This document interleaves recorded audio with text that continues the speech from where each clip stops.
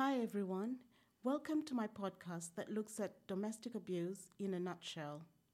My name is Veronica Kiondo, and I'm a creative writing for screen student in my third year here at the University of East London. And my guest today is Jenna Quinn, Independent Sexual and Domestic Violence Advisor at the University of East London. Thank you. For my dissertation, I'm writing a screenplay on the topic of domestic abuse. It is about 6 women from different backgrounds who have experienced it, and they meet at a refuge for women and decide to avenge on their ex-partners for what they had done to them. Now, contrary to most films in this subject, my screenplay will point out the fact that the women did not murder or kill their perpetrators, which would lead to imprisonment, but they harmed them in some ways. This is due to the pain and anger they felt because the men did not get harsh sentences once arrested. So, the women used the skills they had at hand to avenge on them. For example, one of them, named Chernoff, who's a sous chef, decided to sneak into her ex's flat and poisoned his milk, but not enough to kill him, just to make him ill for a while. I guess the point that my screenplay is making is that women who have experienced these situations need to be heard. It shouldn't take for them to do what these women did for this to happen. Now, Jenna, for our listeners who maybe it's the first time to hear a discussion on this topic, or maybe for some, just for clarity's sake, could you tell us how to define it? That is, what is domestic abuse? So, we define domestic abuse as any incident or pattern of incidents of controlling, coercive, or threatening behaviour, violence, or abuse. It occurs between people aged 16 or over and who are or have been intimate partners, or potentially they could be family members. Okay, my research focuses on women's experiences, but do men also fall victim of domestic abuse? Victims of domestic abuse can be of any gender or sexuality.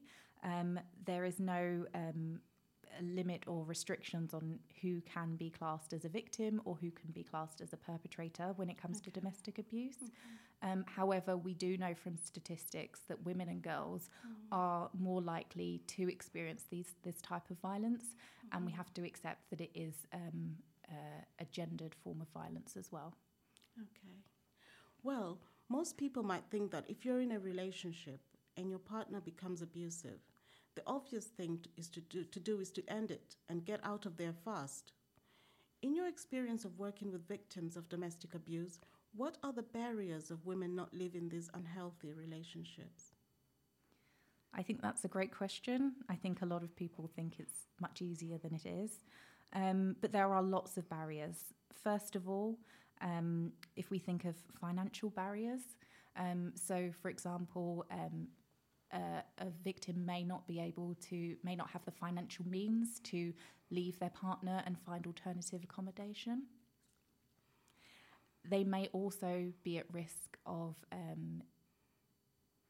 their immigration status, may also be linked with their partner, and therefore they may be afraid that they will be deported if they leave a relationship. Also, I think we have to recognise that because of the nature of abuse, a lot of victims and survivors are often isolated from their family and friends, and therefore it is hard for them to reach out and get access to support from either friends or family or even from charities because they are so isolated. And with that isolation comes shame and embarrassment. They may want to protect how their family looks. They may want to protect their children. They may feel like it's important to keep their family together. And they may be embarrassed that their relationship is no longer safe. And finally, we have to accept as well that leaving is the most dangerous time for a victim. And therefore, it can be very difficult for people to leave because it might actually increase the risk of further violence to them and their children. Yes. For my research, I've read journals, critical and creative texts. I've seen movies, television programs, and even Netflix series.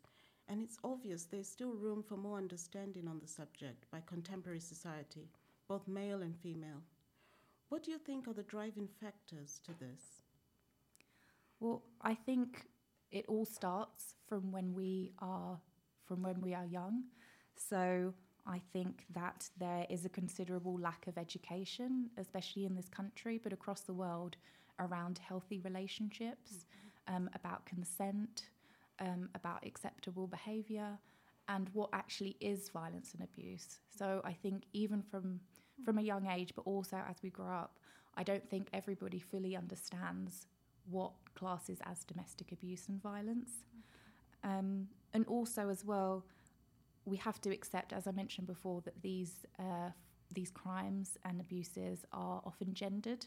So they're relying on gendered norms of what we accept, what we think as a society a man should be, and what we think in society a woman should be.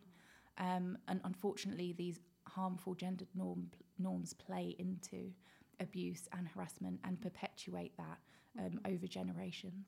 Mm-hmm. In my screenplay, the women had decided to take matters into their own hands because they felt that there was no support for them. This was wrong, but at the end of the story, they decide to do a more positive thing, and that is to set up a support center for women who had experiences of abuse to offer them support. Which leads to my last question. Do you think there's enough support for victims? So I think there are some fantastic support services out there, especially in London. And also we're seeing more services set up in universities, which I'm part of. However, these services are often not funded enough. So even though they have some fantastic people working there, they don't often have enough resources to support enough people.